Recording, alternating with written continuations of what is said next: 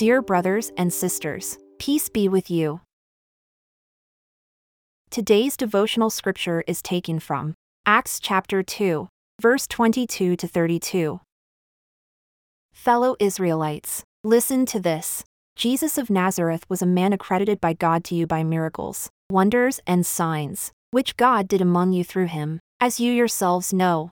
This man was handed over to you by God's deliberate plan and foreknowledge, and you, with the help of wicked men, put him to death by nailing him to the cross.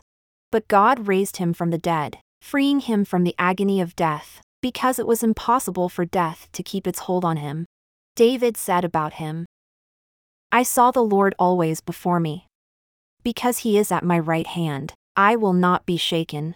Therefore my heart is glad and my tongue rejoices. My body also will rest in hope, because you will not abandon me to the realm of the dead. You will not let your Holy One see decay.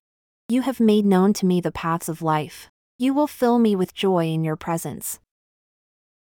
Fellow Israelites, I can tell you confidently that the patriarch David died and was buried, and his tomb is here to this day.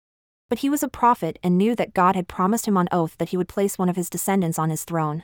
Seeing what was to come, he spoke of the resurrection of the Messiah, that he was not abandoned to the realm of the dead, nor did his body see decay. God has raised this Jesus to life, and we are all witnesses of it. Lord Jesus, bless us with faith in you. Help us to find a way through our doubts. Amen.